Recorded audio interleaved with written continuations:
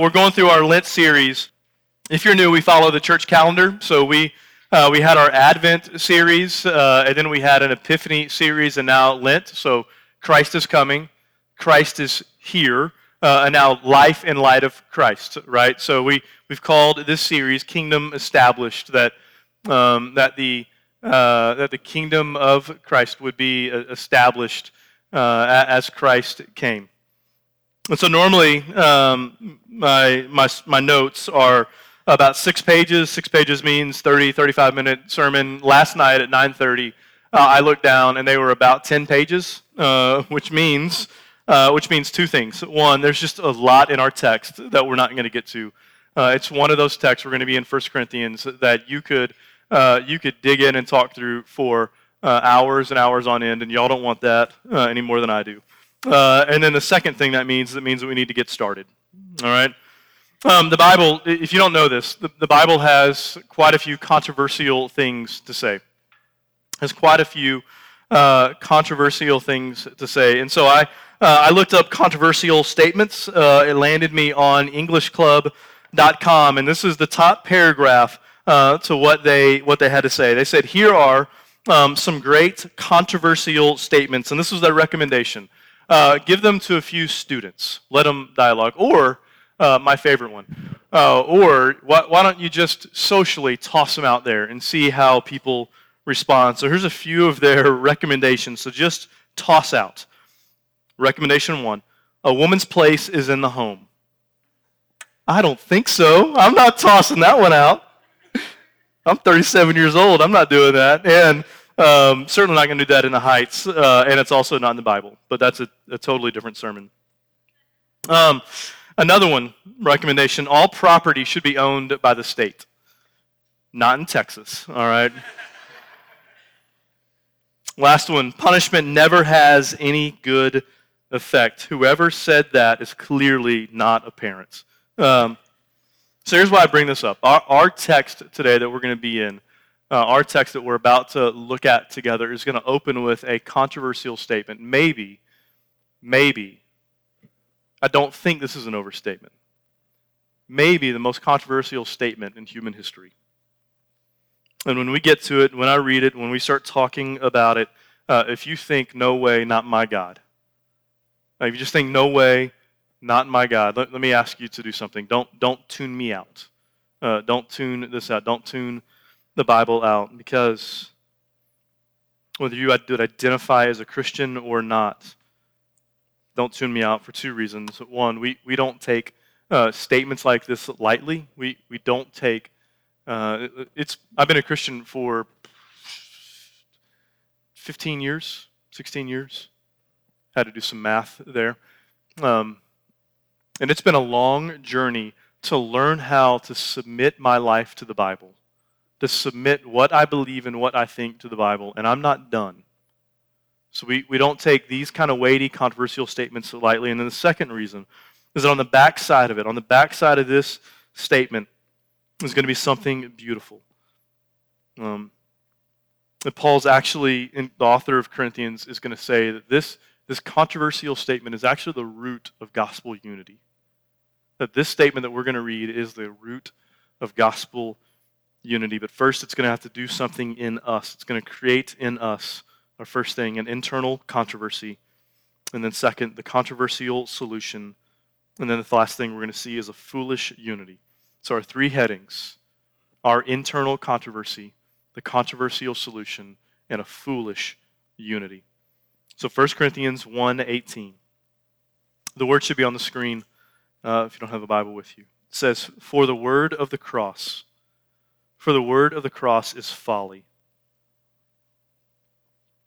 to those who are perishing, but to us who are being saved, it is the power of God. So here's our controversial statement. It's that the world is divided into 2 categories. 2 categories of people hinging on how you see the cross. Now that in and of itself is not necessarily controversial. What's controversial is the labels that Paul gives them here. The labels that he gives them of being saved and perishing. That Paul's saying there's 2 categories of people. based on how you see the cross. One is being saved, so it's eternal redemption. And one is perishing, eternal separation. So Paul's point here is that there are two groups of men and women in the world, one who are destined for life with God and one who are destined for eternity without God. And here's why this is so controversial. It's controversial because it leaves no room for religious pluralism. It leaves no room for all religions are basically the same, leading down one path to one destiny.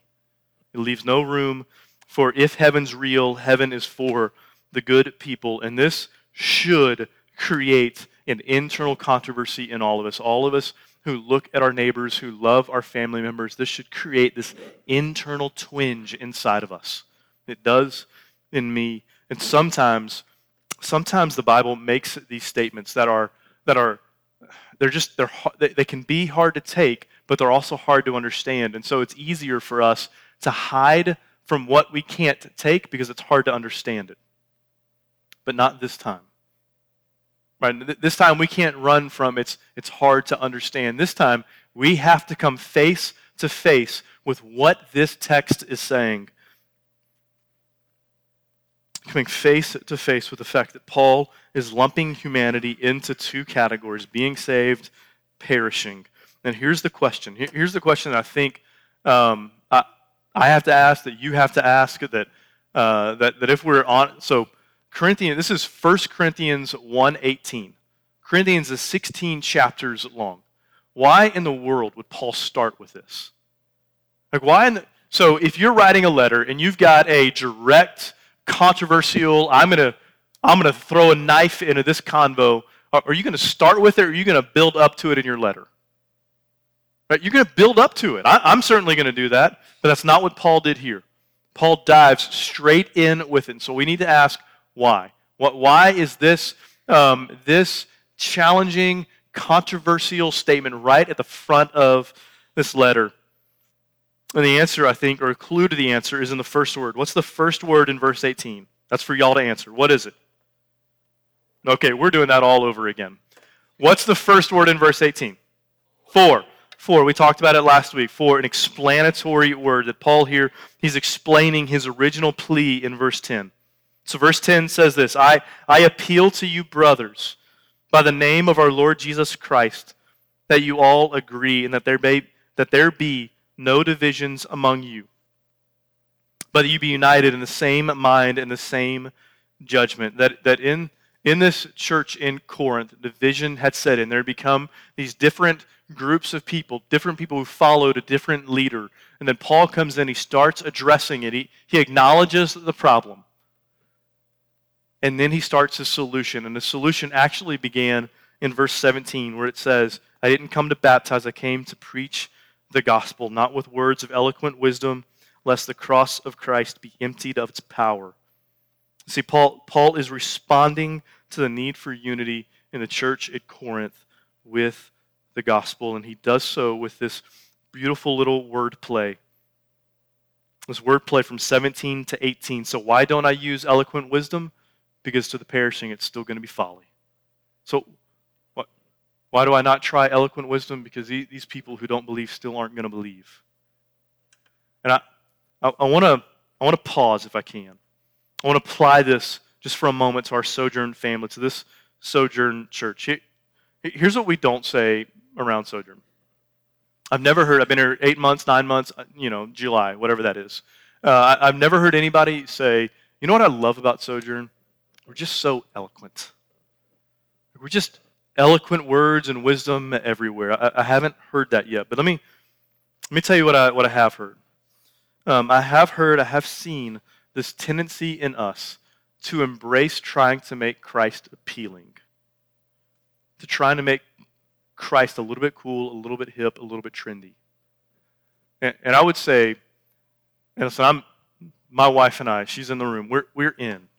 And we're in with this family. We love this church family. We're in.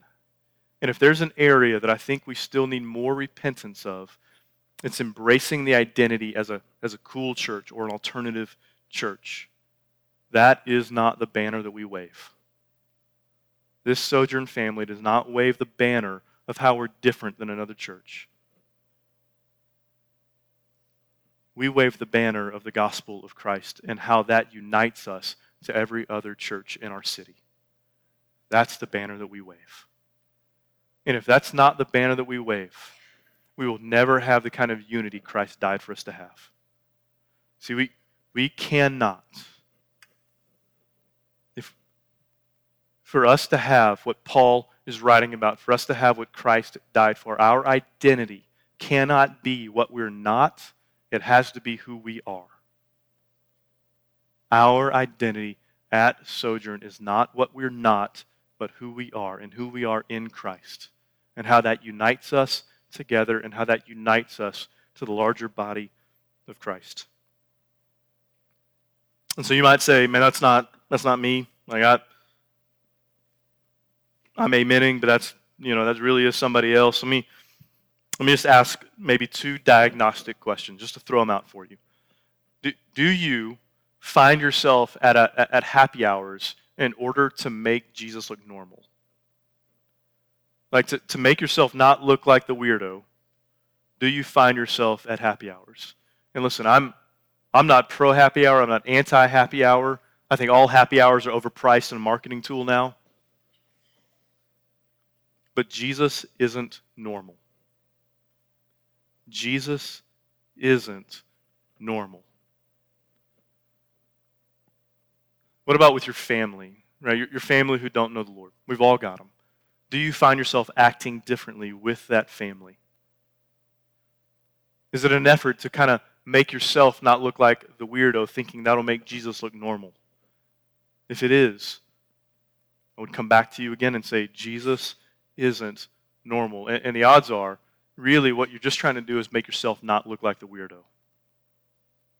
See, often, and this is not for everybody. I mean, this is going to land on some, and some, man, by Lord's grace, this is not for you guys, but often, some of the things that in the church that we call missional are really just insecurity.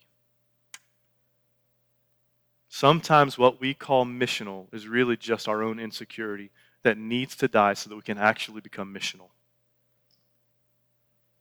All right, let's unpause and keep going. Paul's going to keep his plea for unity in verse 19. Verse 19 says, "For it is written," now he's going to quote Isaiah 29:14. Fascinating what Paul does. Quotes Isaiah 29:14, says, "I will destroy the wisdom of the wise, and the discerning of the discernment of the discerning, I will thwart." So this text, this Isaiah 24:19, it was quoted often in late Jewish writings. Late Jewish means, think after the last book of the Bible of the Old Testament was written, around 450 BC until Jesus came. That period in between there, this text was quoted often there, and Paul knew this. He knew that this text had been quoted to them, and each time that it was quoted, this serious list of text, each time that it was quoted being applied to a people who had been overrun with division. And usually, the community of people lacked wisdom. And the lacking of wisdom led to division. That's usually what's happening, but almost always it was applied to people who were being overrun with division. Paul knew this, and Paul also knew why. He also knew why this text got used so often. So the context of Isaiah 29, the verse before it, the verse that leads into 29:14 is this, 29:13. It says, "The Lord said that these people draw near with their mouths and honor me with their lips, while their hearts are far from me." See, Paul knew the context, and I think Paul was being a subtle pastor here. He was being a subtle pastor here, but here's what he was saying. He was saying, the root of your division is that your heart is far from me. You want to know where this division comes from in Corinth? It's from a group of people who honor me with their mouths while their hearts are far from me. And this isn't just a Corinthian problem. This is a me problem. This is an us problem. We are no different than the Corinthian people. And so let's keep reading. Let's keep reading and ask why, where this comes from. Verse 20. "Where is the one who is wise? Where is the scribe? Where is the debater of this age? Has not God made foolish the wisdom of the world? For since in the wisdom of God, the world did not know God through wisdom. Right there, in those little statements, there's 2 pages of stuff that got axed last night, and it's heartbreaking to me. There's just mountains of stuff that I want to talk about right now. I'm fighting not to. No, I'm going to talk about some of it. First, one little application. God might use logic to redeem some of us, but God doesn't save through logic. Right? I've never heard anybody say, you know what I did? I lined up all the religious systems out there, and I just thought, all of these are illogical but one. All of them are logical but Christianity. You know, that whole born of a virgin, God dying on a cross, rose from the dead, I just thought, that's the one that makes sense. Never heard it. Here's what happens. You're sitting in a room like this. You're hearing someone talk like this. And then all of a sudden there's this shift inside of you. Or you're at a coffee shop. Probably Boomtown, a good one right over there. You're at a coffee shop and someone's talking to you about the gospel. Or you're asking, hey, tell me about God. My life is falling apart. Tell me about God. And then all of a sudden they start talking and this thing starts to settle inside your soul. This internal, this unexplainable, I can't even articulate what's happening. This thing starts to shift inside of you. This is how it happens. Listen, we don't find Jesus beautiful because we find him true. You find him true because you find him beautiful. You look up and all of a sudden you go from I don't really get it, I don't really want it, to I have to have it. I want him, and all of a sudden out of that comes he's true. He's true. Okay, back to the text. So for since in the wisdom of God, the world did not know God through wisdom, it pleased God, the folly of what we preach, to save those who believe. This is the first part of Paul's answer to the drifting heart, and it's kind of hidden, it's kind of sneaky. That word believe, it's literally those who are believing. To preach, to save those who, the ones that are believing, the believing people. And Paul here, I think if we applied this to us, he's going to counter something. He's going to counter I'm saved because I had an emotional experience when I was 14. Right? He's going to counter the I went to a camp and I walked down an aisle. He's going to counter I was sitting at dinner, someone was talking, and I just started crying, but that was years and years ago. Now, I believed at one time, and he's going to bring it more to those who are believing. He's going to counter. And if you'll notice, in verse 18, it says, those who are being saved, present tense, not those who have been saved. Now, one of the things I think has to settle in us is this reality that salvation has a past, present, and future reality to it, that there's justification, sanctification, glorification. Salvation is the whole of it. So some of the reason that we have a drifting heart is because we think that we've actually been converted because we walked down an aisle 10 years ago. Or we threw up a hand and prayed a prayer. Or we had an emotional experience in a living room one time. And so one of the reasons we have a drifting heart is our heart has never actually been attached to God. That we might have thought we believed, but we're not believing. We're not part of the present tense believing people. And what's fascinating about this little text is that he's writing to the church. Right? He's not writing, I would have thought if I were just reading this without any context to it, that this is probably more of this was something that Paul did maybe in Mars Hill, out in the open air somewhere. But 1 Corinthians 2, this is written to the church of God that is in Corinth.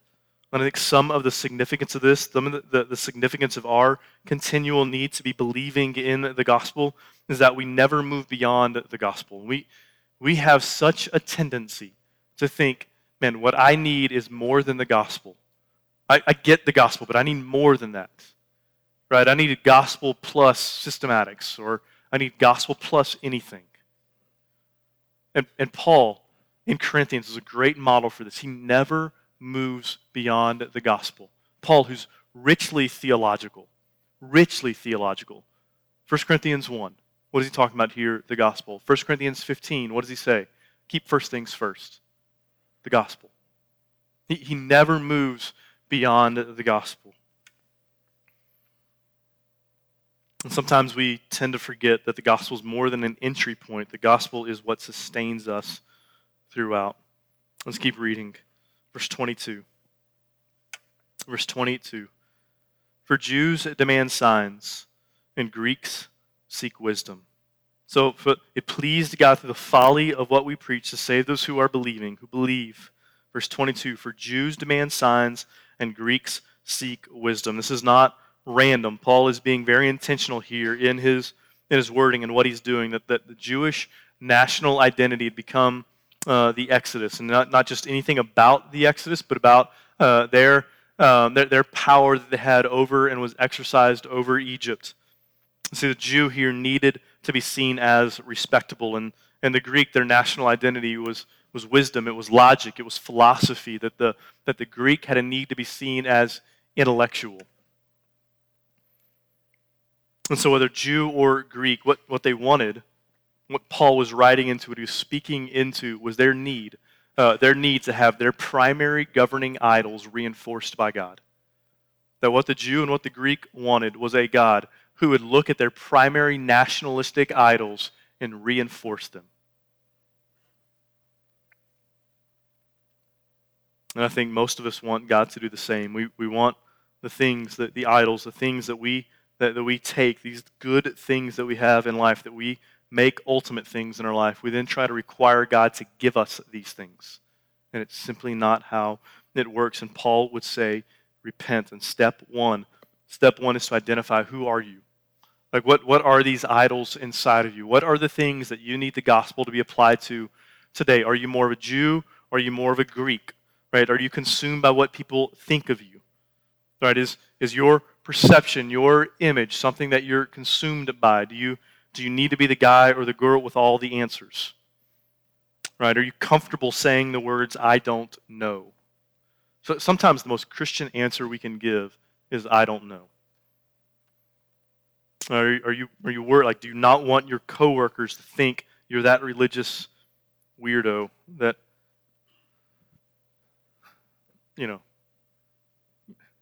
for me, if this were like a counseling session, which it's not, but if it were, I would say, man, I really want God to be kind of a social sugar daddy.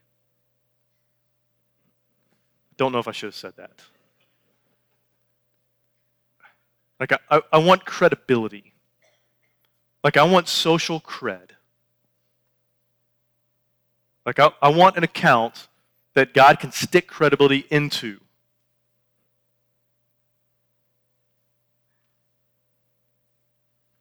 That's the governing idol that I have to repent of, and I'm guessing I'm not alone. But here's the real internal controversy. See, the real internal controversy is not two categories of people.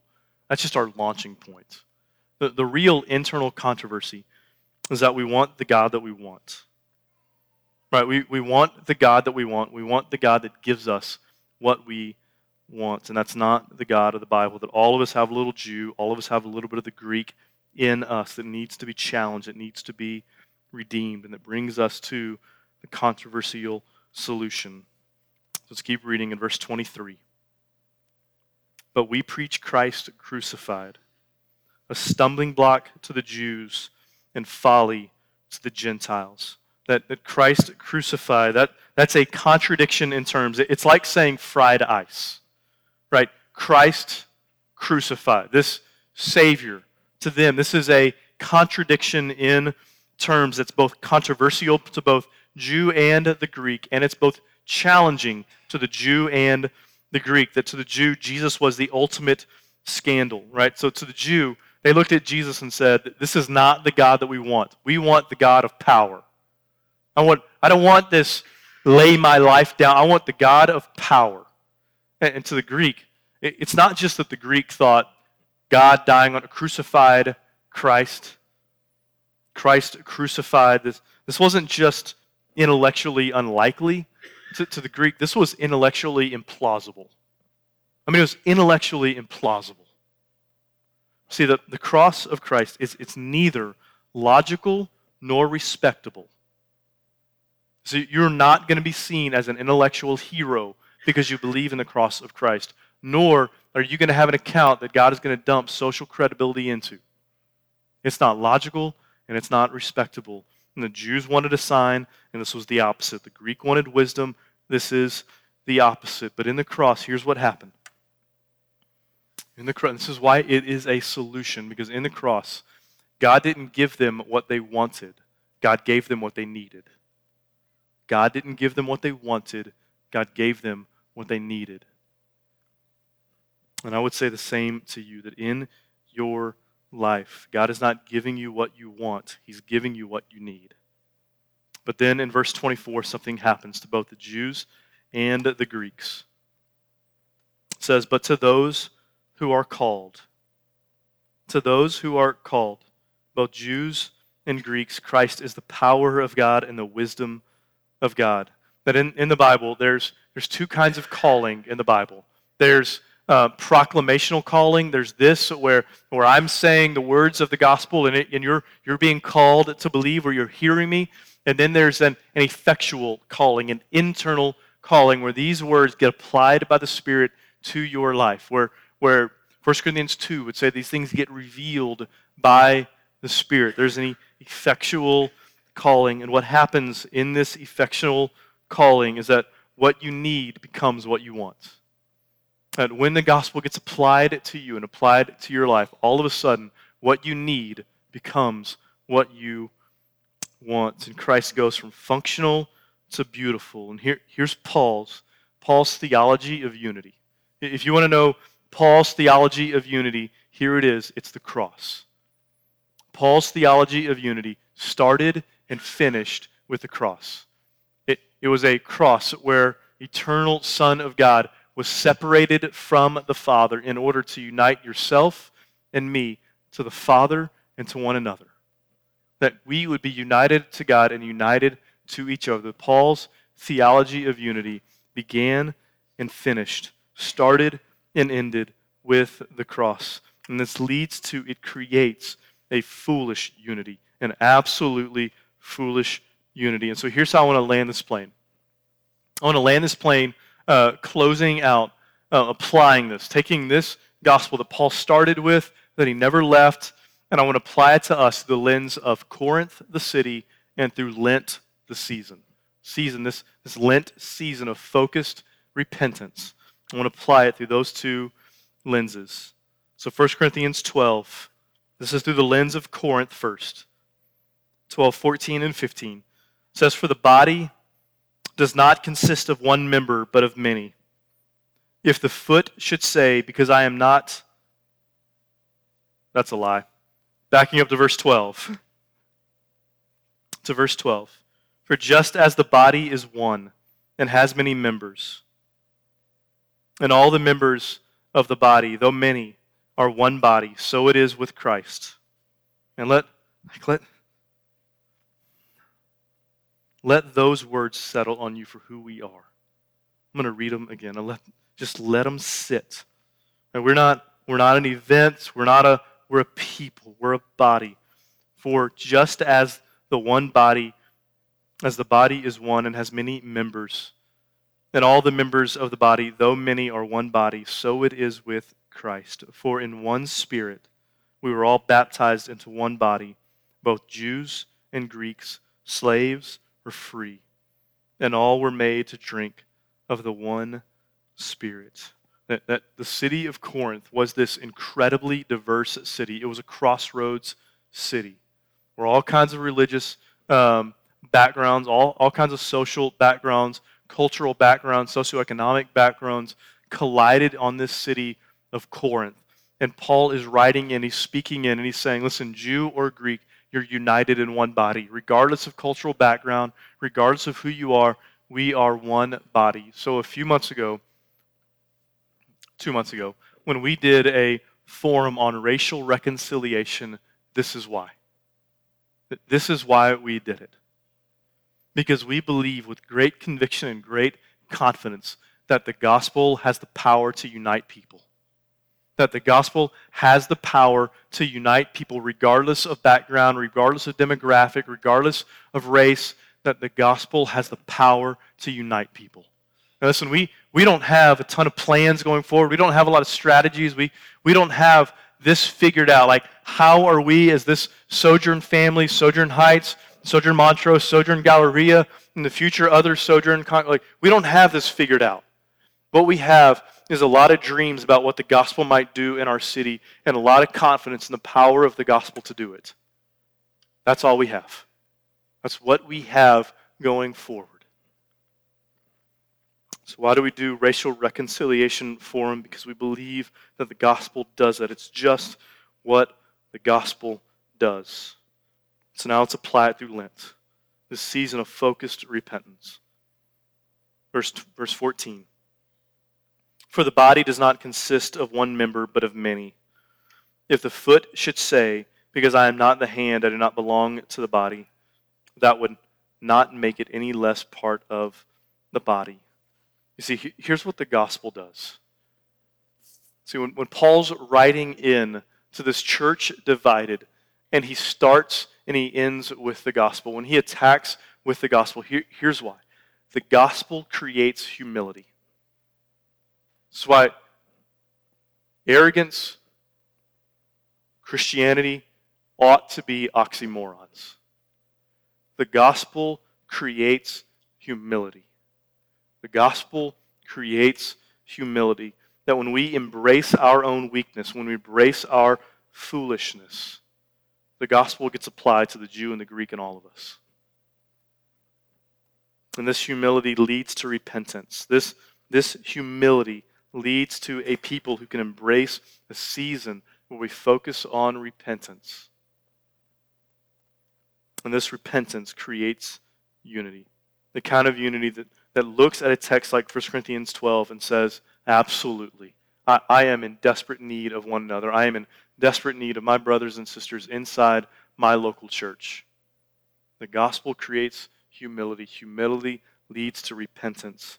And a repenting church is a united church. Another statement I cannot overstate. If we are going to live out the kind of unity that we're praying for, that Christ died for, that Paul wants inside the church, we have to be a repenting church. A people whose repentance leads us to our need for one another.